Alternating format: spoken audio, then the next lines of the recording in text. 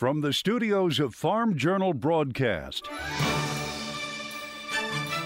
this is U.S. Farm Report. Welcome to U.S. Farm Report this weekend. I'm Ty Morgan, and here's what's in store over the next 60 minutes. Biden speeds up his push for America to go electric as farmers and ranchers in the West battle drought and grasshoppers. So widespread that I'm afraid it's going to be pretty devastating. Current emergency drought relief is creating some roadblocks. A rising rate in rural vaccinations. We are definitely seeing an uptick. We'll show you the states seeing an uptick. And in John's world, puppies, but not babies.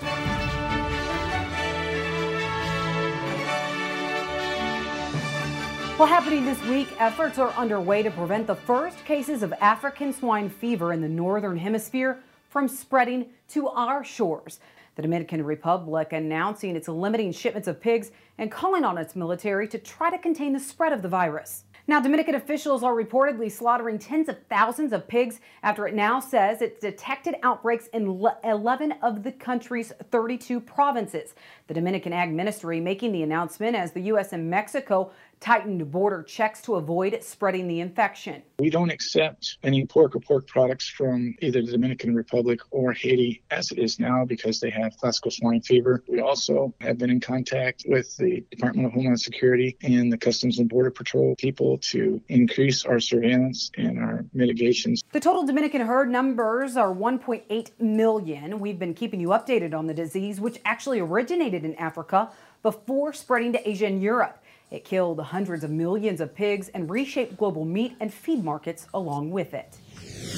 Well, another big development for the pork industry, an appeals court rejection of a petition to strike down a Proposition 12 in California. That ballot initiative voters approved in 2018. And now some say as a result, California shoppers may soon be asking, where's the bacon?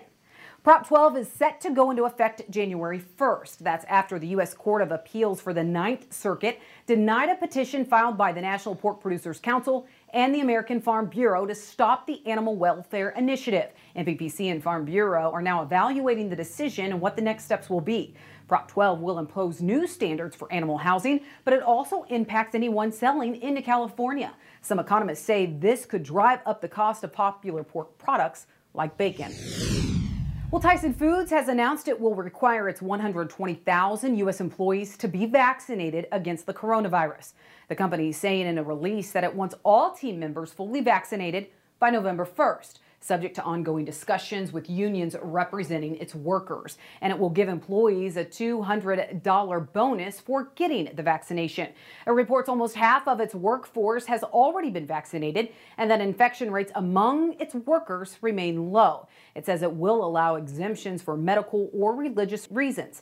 The United Food and Commercial Workers International Union is pushing back on the mandate. Union President Mark Perrone says they have encouraged members to get vaccinated. However, they are concerned about Tyson's vaccine mandate before, quote, the FDA has fully approved the vaccine, end quote. With the announcement, Tyson becomes the largest U.S. food company to require vaccination. Well, President Biden is continuing to push to get more electric vehicles on the road, signing an executive order this week. The order sets a goal of having 50% of all new vehicles sold in 2030 by zero emissions. That includes battery electric, plug-in hybrid vehicle, or fuel cell electric vehicles. The administration also unveiling updated emissions standards for light cars and trucks covering model years 2021 to 2026.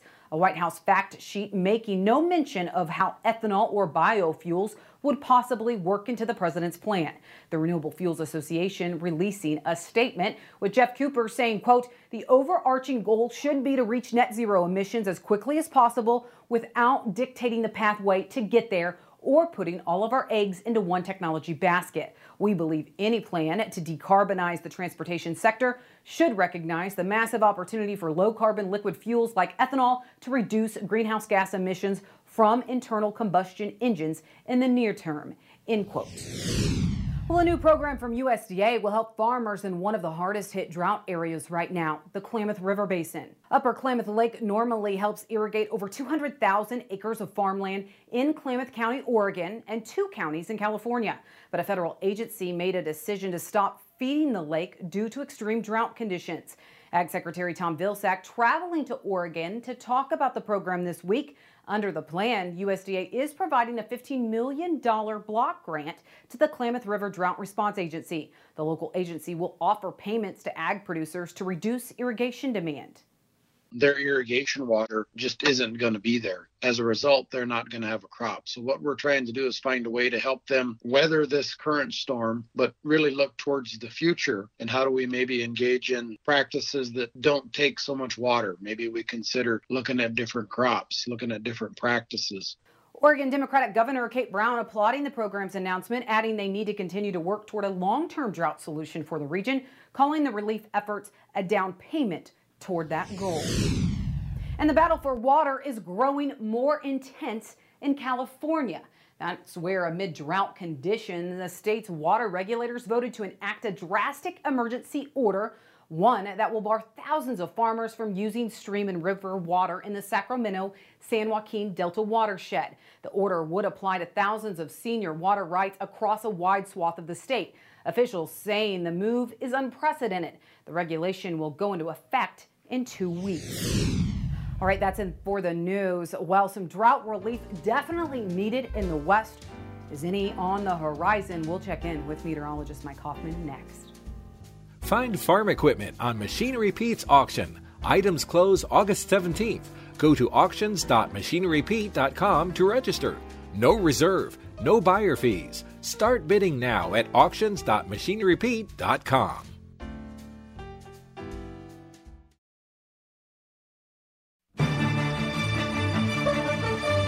Well, meteorologist Mike Hoffman joins us now with weather. Mike, August really got off to a rather cool start for many of our viewers, but it looks like that break from the heat, well, it was extremely brief. Good morning to you, Tanya. Most of the Midwest, Great Lakes, Northeast all started the month cool. They're going to warm up now. The West, Northwest anyway, going to cool down briefly and then warm back up. We're going to show all that to you, but first of all, here's the root zone moisture. This wet area, Arkansas and surrounding states, has just been there for months on end. We have some wet areas on up into the Great Lakes, a new area over eastern North Carolina, southeastern Virginia, and look at this. Some of these wet areas that started to show up in New Mexico and Arizona, moving on up into the western portions of the Rockies. Now, it's always dry out there this time of the year, so this is just wetter than normal. But it's gotten worse over North Dakota, parts of Montana, northern Minnesota, and it continues to be very bad, obviously, along the west coast and southwest Pennsylvania also. There's a drought monitor. You can see long-term drought not showing up in southwest Pennsylvania yet, but it continues to show up parts of Iowa, and then especially across the Dakotas, Minnesota, back through many parts of the West. We've been eating away at this, but it takes a while because drought monitor is long-term. Here's the jet stream, and you can see little ripples, every one of these going to produce some areas of showers and storms anyway, and you can see them moving east, and a decent trough digging in there. Middle of the week with some cooler air behind it, should last 3-4 days. Our model is trying to show the warmth coming back, though, across the northern plains and into the Great Lakes as we head into next weekend. So at least things are moving along through the northern tier of states, and that can at least produce some rain. Here's our forecast for Monday. You can see showers and storms centered mainly over the central and northern Mississippi Valley and the western Great Lakes, just hit and miss along the Gulf Coast, hit and miss in the far southwest, and a few showers on up through the Canadian border there, North Dakota. Probably not widespread, unfortunately, and then also back into parts of Montana. Systems then moving east as cooler air starts to come in. You can see some scattered showers and storms from eastern Canada all the way down toward the Gulf Coast. Hit and miss again in the desert southwest. Taking a look at Friday, that first cool front is all the way to the east coast and past the Gulf Coast. That's going to bring some cooler air. Obviously, it's still going to be warm in the southeast, but scattered showers and thunderstorms along the front, and then cooler air behind that secondary front once again, trying to come into the far northern plains. Let's take a look at the 30-day outlook. I'm going above normal for the west, northern plains, northern Great Lakes, and the northeast. Below normal, though, Tennessee Valley, western Tennessee Valley, back across Texas into parts of the southwest. Precipitation, boy, that's a large area of above normal, but that's the way it looks from the southeast, central plains into the southwest, below normal then. northern portions of the country. Tyne? Thanks, Mike. Well, Tuesday marks 1 year since the derecho blasted across the Midwest. So how do crop conditions and the crop potential look in those areas this year? Our roundtables are next.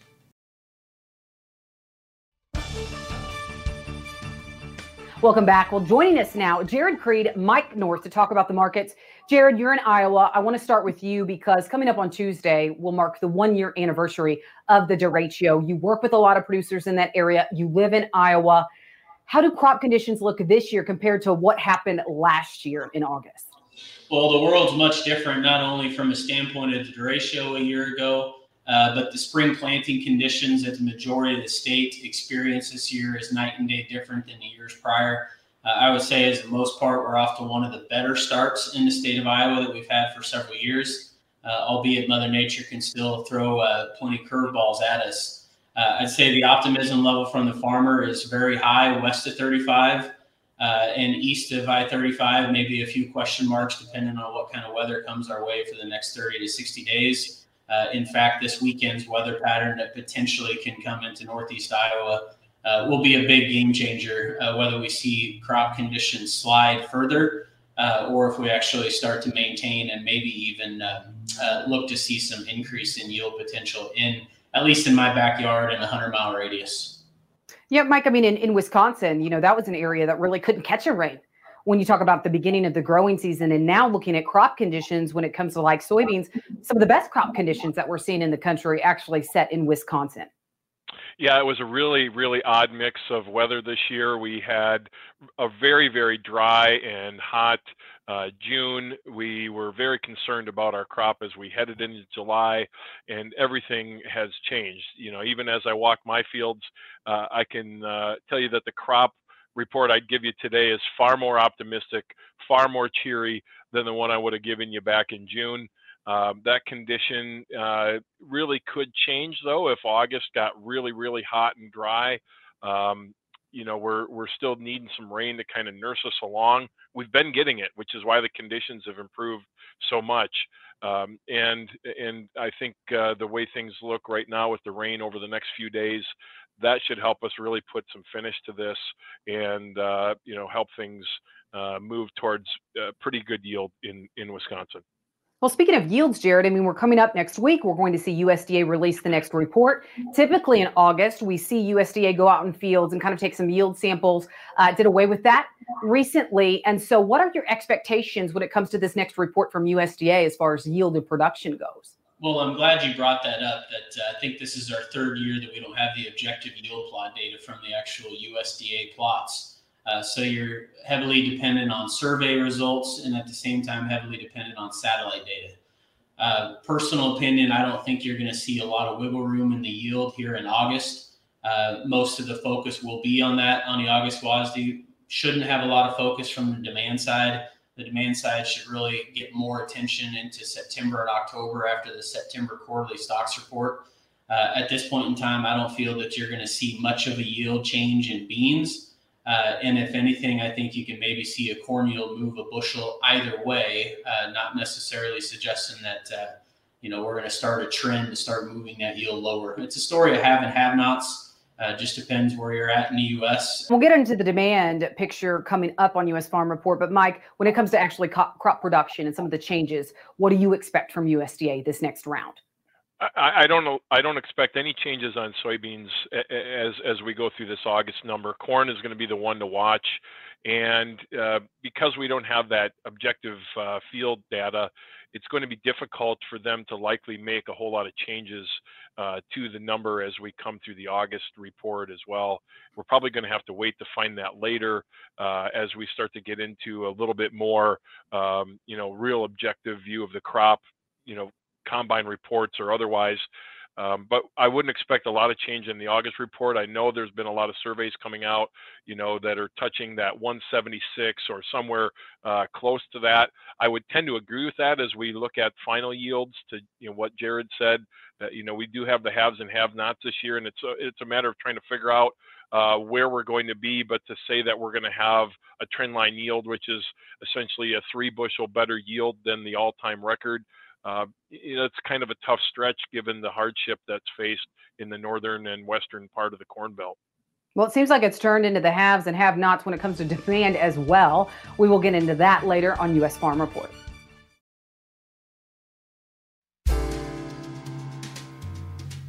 An increase in confirmed COVID-19 cases is taking over headlines again, but the pandemic did cause some changes, and some of those changes may surprise you. Here's John Phipps. There will undoubtedly be an outpouring of research on the COVID pandemic. It may never be fully documented, but some of the changes are worth noting now. For example, the baby boom effect. After previous social interruptions, such as the New York blackout of '77, has turned out to be mostly a myth. For the pandemic, not only is there no hint of increased birth now, 9 months later, but a baby bust may be coming. The birth rate plummeted after isolation to slow pandemic spread. The quarter ending December 2020 shows about 4% fewer babies than expected. At the same time, though, companion animals like dogs and cats were popular family additions. Pet ownership increased from 67 to 70% of households in 1 year, an all-time high, according to the American Pet Products Association. Speculation why this is occurring include isolation and loneliness and increased time to spend with those animals. The eye-opener for me was the jump in pet food spending, a whopping 11%. Industry analysts attribute most of that increase to purchases of perceived higher quality pet foods. People are choosing the same food qualities for pets that we've been talking about for people, like organic or non-GMO. Meanwhile, increased pet ownership has created an overload for veterinarians. As reported in the Chicago Tribune, some clinics have seen an estimated 75% increase in their patient load. Appointments that used to be made within days are now month waits. Animal shelters are seeing higher adoptions and sharply lower numbers of animals taken in. Like practically every sector of the economy, the worker shortage, including vets, vet techs, and even office help, is a big problem. Not surprisingly, vet bills are getting bigger, but it would seem to be one expense pet owners will not cut. The fate of rural mixed animal practices, however, is grimmer. As large animals become increasingly concentrated, those producers often have in-house veterinarians. Outside of those careers, the money to pay back enormous student debt from vet school makes small animal practice the specialty of choice. With 90% of vet students and 60% of practicing vets now female, resistance of livestock owners to female vets and new graduate preferences may spell the end of the iconic country vet. COVID may not have changed everything, but it changed many unexpected things a lot. Thanks, John. Well, rural vaccination rates are actually on the increase. We'll tell you where. But first, Machinery Pete takes us to the countryside to check out some antique iron.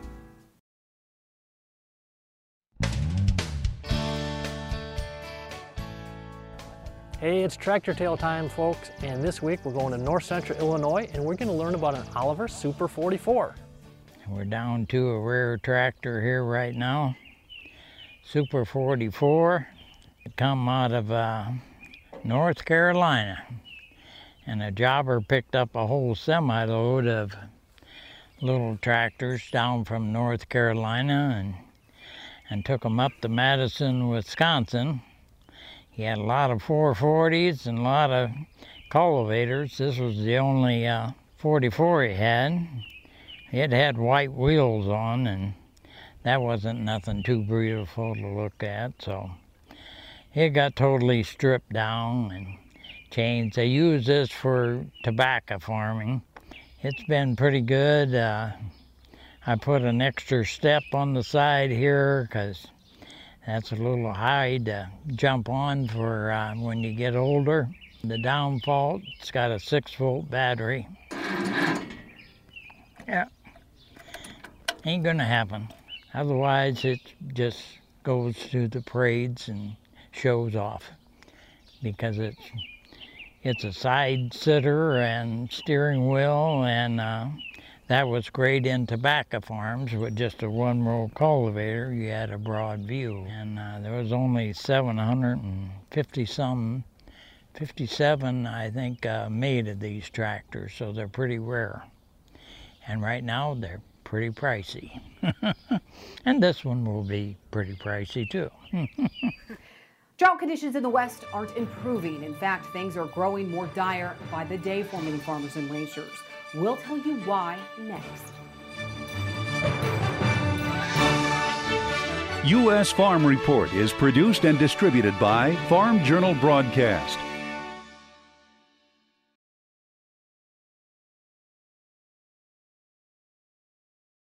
Welcome back to U.S. Farm Report. Trusted, timely, tradition. Well, drought in the West continues to be devastating for agriculture this year. The latest drought monitor didn't provide much hope, with shades of red and orange painted across the map. A quarter of the entire country, in fact, is considered to be in extreme drought conditions. And it's causing farmers and ranchers in the West to make some dire decisions, as we show you this weekend in our Farm Journal report. Grasshoppers taking over pastures and farm fields. Corn so short it has to be chopped with a draper head. Something I never ever thought I'd do in my life. The drought in the north and west is gut-wrenching. Pray for rain, baby. Come on, God. Bring some rain. Wishing for rain is a constant this year, as cattle producers are already forced with tough decisions in the midst of drought. It's so widespread that I'm afraid it's going to be pretty devastating to the industry, and that hay in our country is liable to be really hard to find.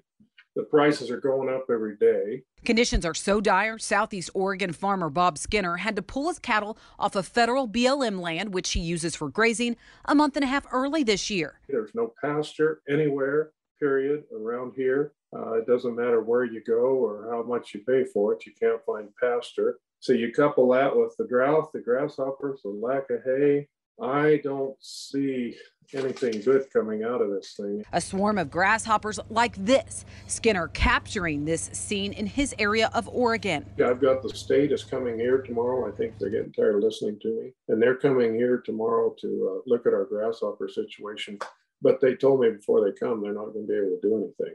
Frustrating. But it's grasshoppers taking over drought-stricken fields all across the north and west. The hoppers have just taken it down to nothing. Affiliate KFYR spoke to Trevor Steek, a producer in North Dakota who's chronicling the grasshopper damage as he's documenting drought. You can see where my barley field is. I have 300 acres of barley and of hay bed barley, and all you can see is, it's they have eaten it to the ground. There is nothing left. In a normal year, Steek would get 1,500 to 3,000 bales on a 1,000-acre field.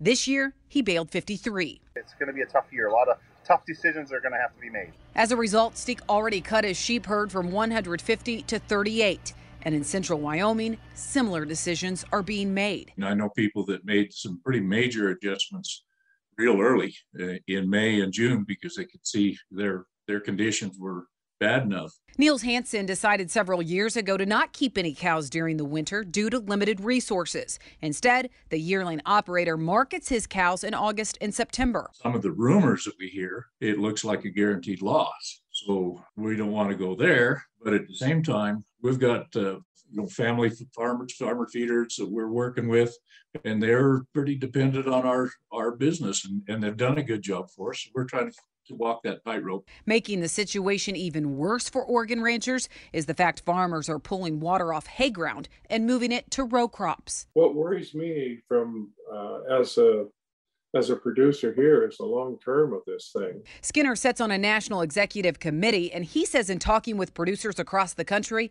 his biggest fear is feed costs and availability. I'm telling you that this thing is so widespread that I'm afraid that the forage and hay is just going to be critical. I don't see anything other than the fact that people are going to have to start culling their herds pretty quick. Farmers and ranchers in the Klamath River Basin are also dealing with a water crisis. Federal regulators shut off irrigation water to farmers in the reservoir earlier this year. Normally, I make about 600 tons of hay a year, and I sell half of that and then feed the other half to my cows. This year, I got 60. So 10% of my normal. Now, instead of having enough hay to feed, he's forced to buy feed. I'm going to feed all the hay that I made. We're going to feed a lot longer this year. So long story short, I'm looking to buy about 400 tons of hay if I can find it. Just this week, USDA announcing it's investing $15 million in the Klamath River Basin. The money will be used for a new drought pilot program that USDA says will provide drought relief to producers. That definitely will help, yes. Is it enough to make people whole? No. But is it enough to hopefully keep some people alive? I think that, along with some other things, I do think that it will definitely help the people here in the basin. Kara Hart is a reporter for Red River Farm Network covering Minnesota, North Dakota, and South Dakota. I think farmers and ranchers, no matter where you're at in the region, are feeling the impacts. The drought monitor this week shows no improvement in those 3 states.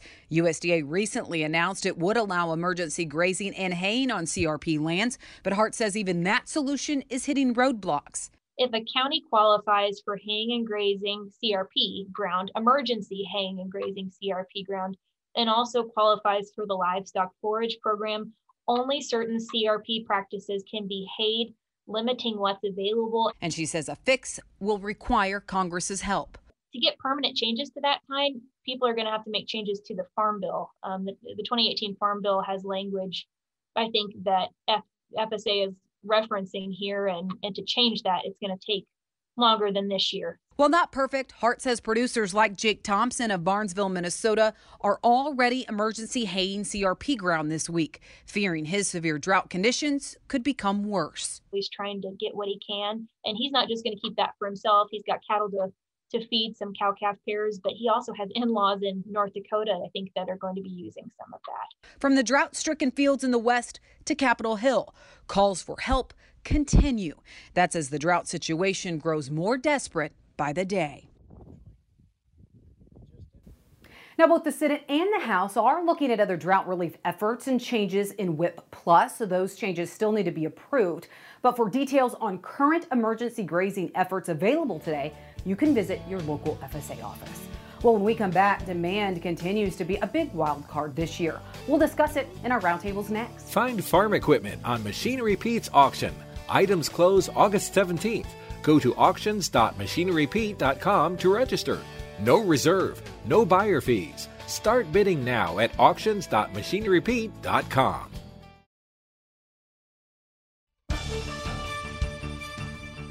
Welcome back to U.S. Farm Report this weekend.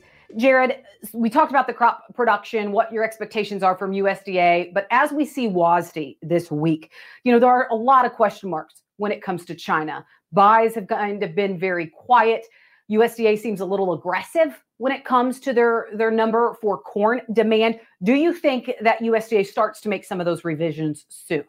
Well, I don't think they can make any changes on the 2020-2021 balance sheet until September, or most likely October at the earliest, after the September stocks report.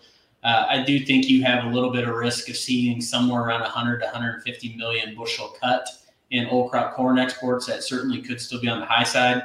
But if that actually comes to fruition, it opens up the door to making any changes on the 2021-22 balance sheet. I wouldn't expect any changes from a demand side for that crop until probably January at the earliest.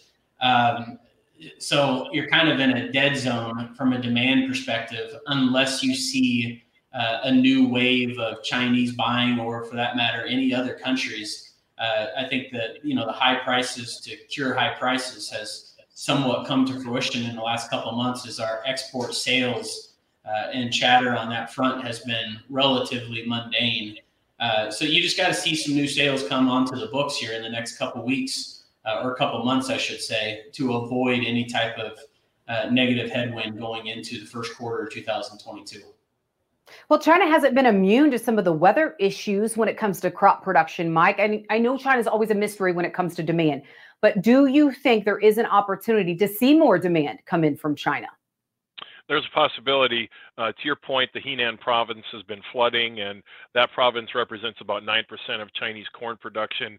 There could be a little bit of a retraction in their numbers, but I'm always first to say that I never trust data that comes out of China. Watch what they do, don't listen to what they say. So as we observe their demand, it'll be more a matter of seeing how they come to the table. They were, pretty aggressive buyers when corn was at $5.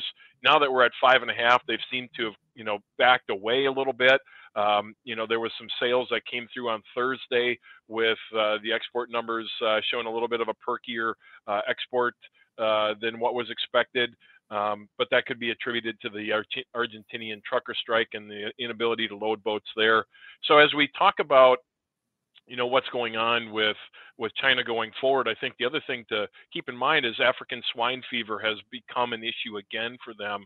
We haven't seen the mass reduction in herd size like we saw in 2019, 2018, but at this stage in the game, it's a mystery at what they're going to need for feed and how much more they're going to need to offset maybe some of these crop losses they've had.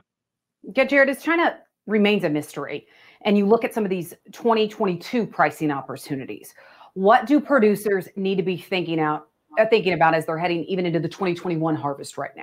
A lot of the conversations we've had here recently is make sure they remember back to 2012, 2013 mistakes that happened on many farms, buying high-priced inputs, not selling to grain, putting themselves in a negative margin situation pretty quickly into 13 and 14.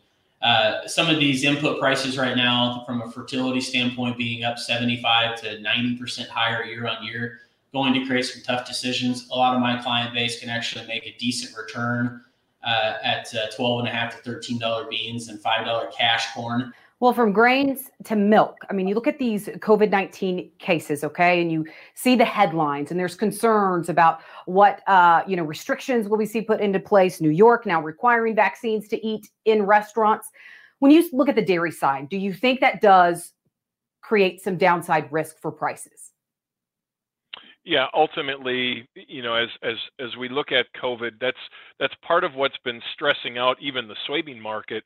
Our concerns about what's going to happen in Asia. The good news for dairy here domestically is that as we saw in the COVID pandemic, there was a big heightened interest in retail demand for dairy, and fluid milk sales went up, and cheese demand was on the rise. And what's fun about this year is that we're seeing even more cheese demand than what we did last year, which was heightened from the previous year. All right, Mike, Jared, thank you so much for joining us this weekend. Stay with us because speaking of COVID-19, actually rural vaccination rates are on the rise. We'll tell you where next. Join Andrew McCrae for Farming the Countryside, a farmer-focused podcast all about production agriculture. Brought to you by Pivot Bio Proven, the nitrogen-producing microbes that stay put, weather or not. Visit pivotbio.com. Well, COVID-19 concerns ramped up this week, but rural COVID-19 vaccination rates are also on the rise. As the push to get America vaccinated continues, we are definitely seeing an uptick. Rural vaccination rates are on the rise. Especially within the last 2 to 3 weeks, we have started seeing an increase in traffic. According to analysis of current CDC data by Daily Yonder, 19 states saw rising rural vaccination rates over the past week, with the biggest jump in Kansas, up 57%. And neighboring Missouri experienced a COVID-19 vaccination uptick of 25% in those rural areas, something Ryan Summers, who owns Summers Pharmacy, is seeing firsthand. May and June, we weren't giving shots most days. If we did, it was just 1 or 2. But since 4th of July, it has really taken off as far as the vaccines have gone. Summers says over the past month, his 12 Missouri locations have seen vaccination rates increase 20 to 30%. It's the younger population, so it's 20, 30, 40-year-olds, doing a lot of kids now. So we started doing the Pfizer, so 12 to 17-year-olds. So we're doing a lot of that. They're all saying the same thing. They're nervous about going back to school. They're nervous about if the person next to them gets COVID, will they have to quarantine? And for the drugstore in Haskell, Texas, Nathan Berkeley has seen a mix of ages coming through his pharmacy door. From the age range of 12 to 18, 20% of our traffic for vaccinations has come from that age group. Looking at younger adult age, about a little less than 20%. But the majority of recent vaccinations in his area are actually coming from the older age group. And about 60% of our vaccinations have come from patients 40 and up. The Daily Yonder shows vaccinations for rural Texans jumped 24% in 2 weeks. That's as CDC data shows some rural counties are seeing COVID cases double. You can tell by looking at the cocktail of what's being prescribed, what it's being used for. So even though I may not be able to directly ask that patient, do you have COVID? We know. So we know that those cases are on the rise. While the drugstore in Haskell, Texas doesn't conduct COVID testing, Summers Pharmacy in Missouri does, as their stores are seeing an influx in testing too. The testing is probably more than it was back when everything started. This Delta variant has a lot of people really scared, really spooked. So even people have some runny nose, they're coming in and getting tested just to be positive that they don't have it. But for pharmacies like Summers, the COVID-19 test can tell you if you're positive, but not for what strain. And the rural hospital in Haskell, Texas also confirmed their test does not detect the Delta strain either. A recent Farm Journal survey found of those who have not been vaccinated, more than a third say it's because they've already had COVID-19, and a quarter said it was due to concerns over possible side effects.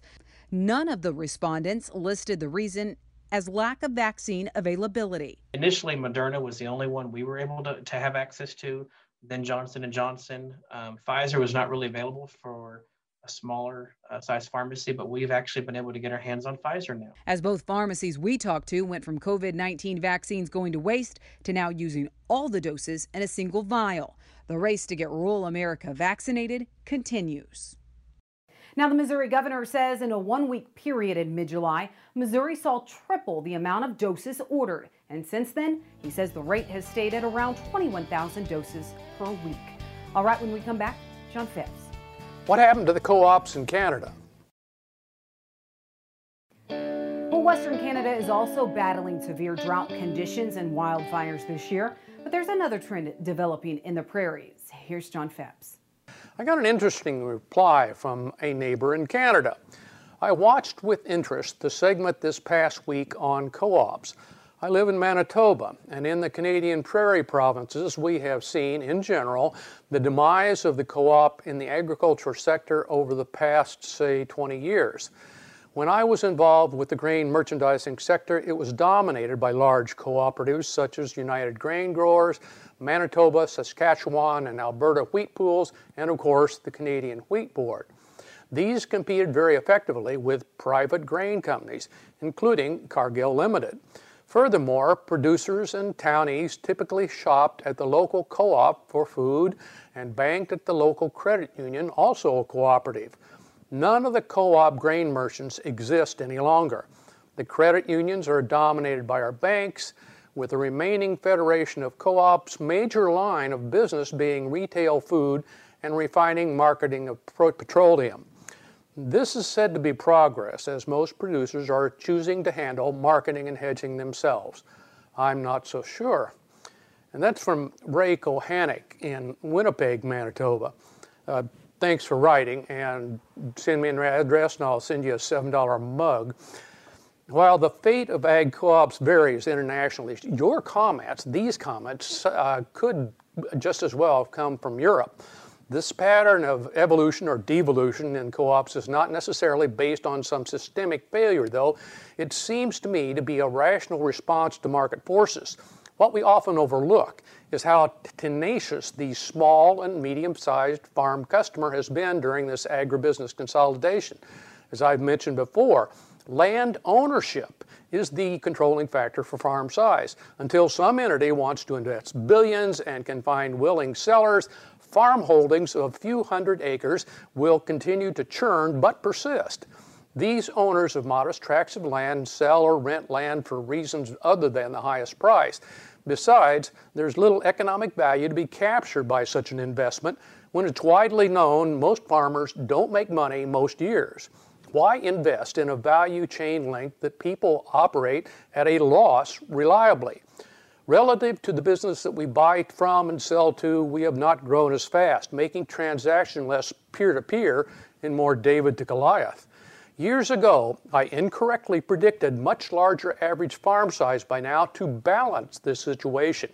Co-ops may not have lost their way so much as farms are following much more slowly. Thanks, John. Well, it's a dream game for many baseball fans, especially those in agriculture. The Field of Dreams happens this week, and they have a special uniform. We'll show you next.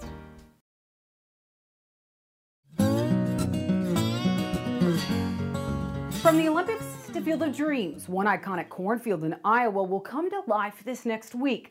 Postponed by a year due to the pandemic, the Chicago White Sox and New York Yankees are set to play a game at the Field of Dreams in Dyersville, Iowa. And a week before the game, MLB unveiled the throwback uniforms for the teams this year that they will wear. The game happens Thursday in an 8,000-seat stadium created for the event. It'll be nationally televised on Fox. A dream come true for some, I'm sure.